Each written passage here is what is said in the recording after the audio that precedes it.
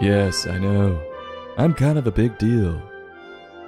Welcome to another episode of This Goose is Cooked, where we review books intended for our future generations. Today's book, On the Day You Were Born, by Deborah Fraser, published by Harcourt, Brace and Company. On the Day You Were Born discusses the jubilation that happens when we came into the world. Throughout the story, Deborah shows us the workings of the universe around us. Will we discover our role in the universe? Or will we get a big head seeing how excited people are about us? Well, bring a towel, it could get messy. Grab your books if you got 'em, and let's get cooking. We start out hat. No, we aren't crowning yet. There's a whole lot of chatter about us going on. Quote, on the eve of your birth, word of your coming passed from animal to animal. The reindeer told the Arctic terns, who told the humpback whales, who told the Pacific salmon, who told the monarch butterflies, who told the green turtles, who told the European eel, who told the busy garden warblers, and the marvelous news migrated worldwide. End quote. That sounds like one hell of a game of telephone. Whatever you heard about me, I'm sure it's been a little exaggerated. I swear, I'm not that funny, or good looking, or of average intelligence. I'm just a regular person like you, that just so happens to be the world's foremost knowledge on books with pictures. I will say, these animals are too kind. That's how it works. Word of mouth. So if you thoroughly enjoy This Goose is Cooked, be sure to tell your friends about me, because your friends deserve to be as educated and well-read as you. So let them know about the club and how highly literate we are. Back to the story. Deborah goes on to tell us that when we're waiting to be pooped out of our mothers, the sun and the moon were all moving the way they have been for some time now. And I don't do it justice. Trust me, it's moving. You know, there's an important lesson to remember there. Though the world is clearly a better place with us in it, it's important to remember that things were working before us, and they'll continue working long after us. Though, I don't know how we'll ever survive without Al Gore. But that's for another day. Finally, we get to the day we're born. Big day. And we learn the basics to days, with the Earth spinning on its axis, creating day and night. Interesting, but where the hell are we? Well, I'll just go with it. This is important to understand, because you must remember that when the Earth spins and gives us the sunlight, those are the best times to drink. Just maybe don't do it every day, because then you might have a problem. Wait for the weekends or the holidays. What's up next? No, it's not us. Why, it's gravity, created by the Earth spinning. And we learn that's the reason why we don't end up drifting out into outer space. While gravity can be great, some of us struggle with it more than others. And I think you know what I mean, whether it be with sagging or falling hard to the ground. So remember, while it can be our friend, it can also be a cruel bitch. Deborah goes on to give us a glimpse of the North Star. You know, the one so many explorers use to navigate. Who hasn't used the North Star to get home from the bars at least once?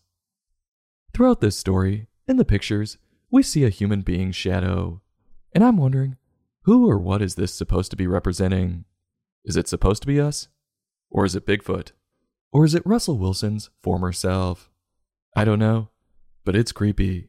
And it looks straight out of the 90s. We continue to get all the workings of nature. We see a rising tide, and our shadow friend sprinting across a beach so he doesn't get drug out to sea.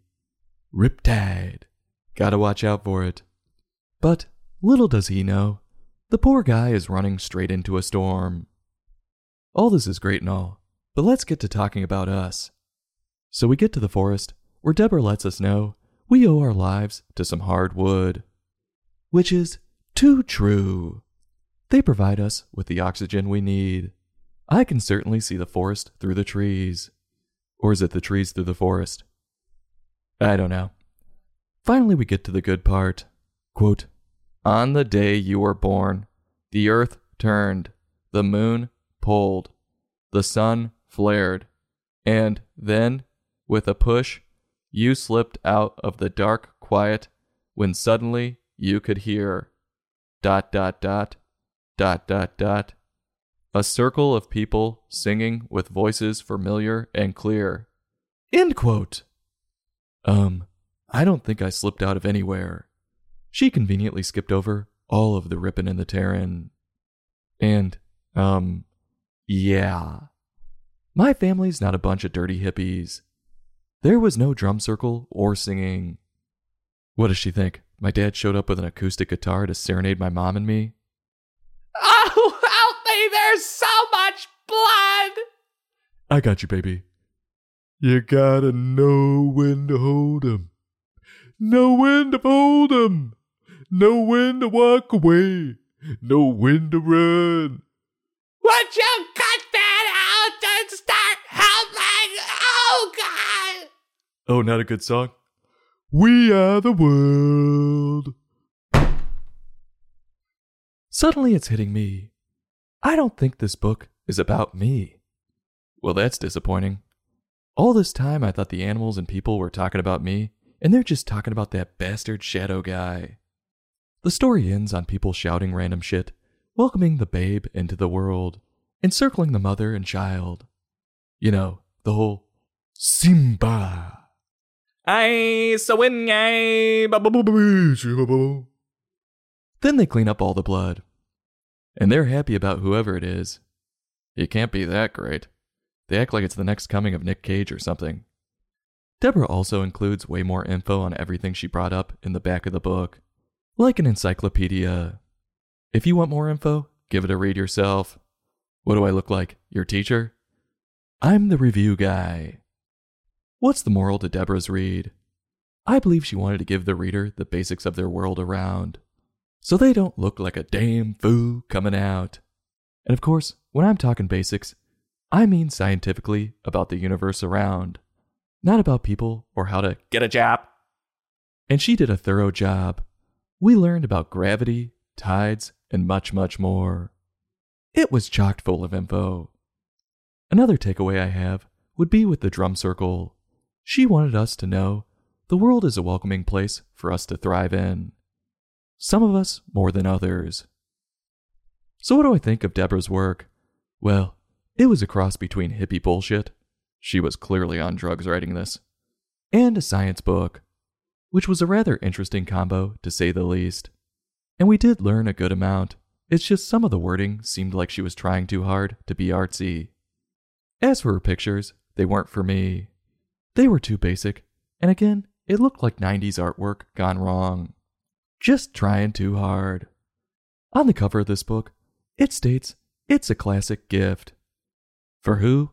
I don't know, because I would certainly be disappointed if I got this. So a gift it is not. But if you're a flat earther looking to be enlightened about the world around, give this a read. On a scale from 1 to 5, I'm giving this book a 3.1. I'll have a heapin' helpin', go back for another bite, but as soon as someone starts talking about alternative medicine, I'm out. This goose is cooked. Join us next time for another in-depth book review.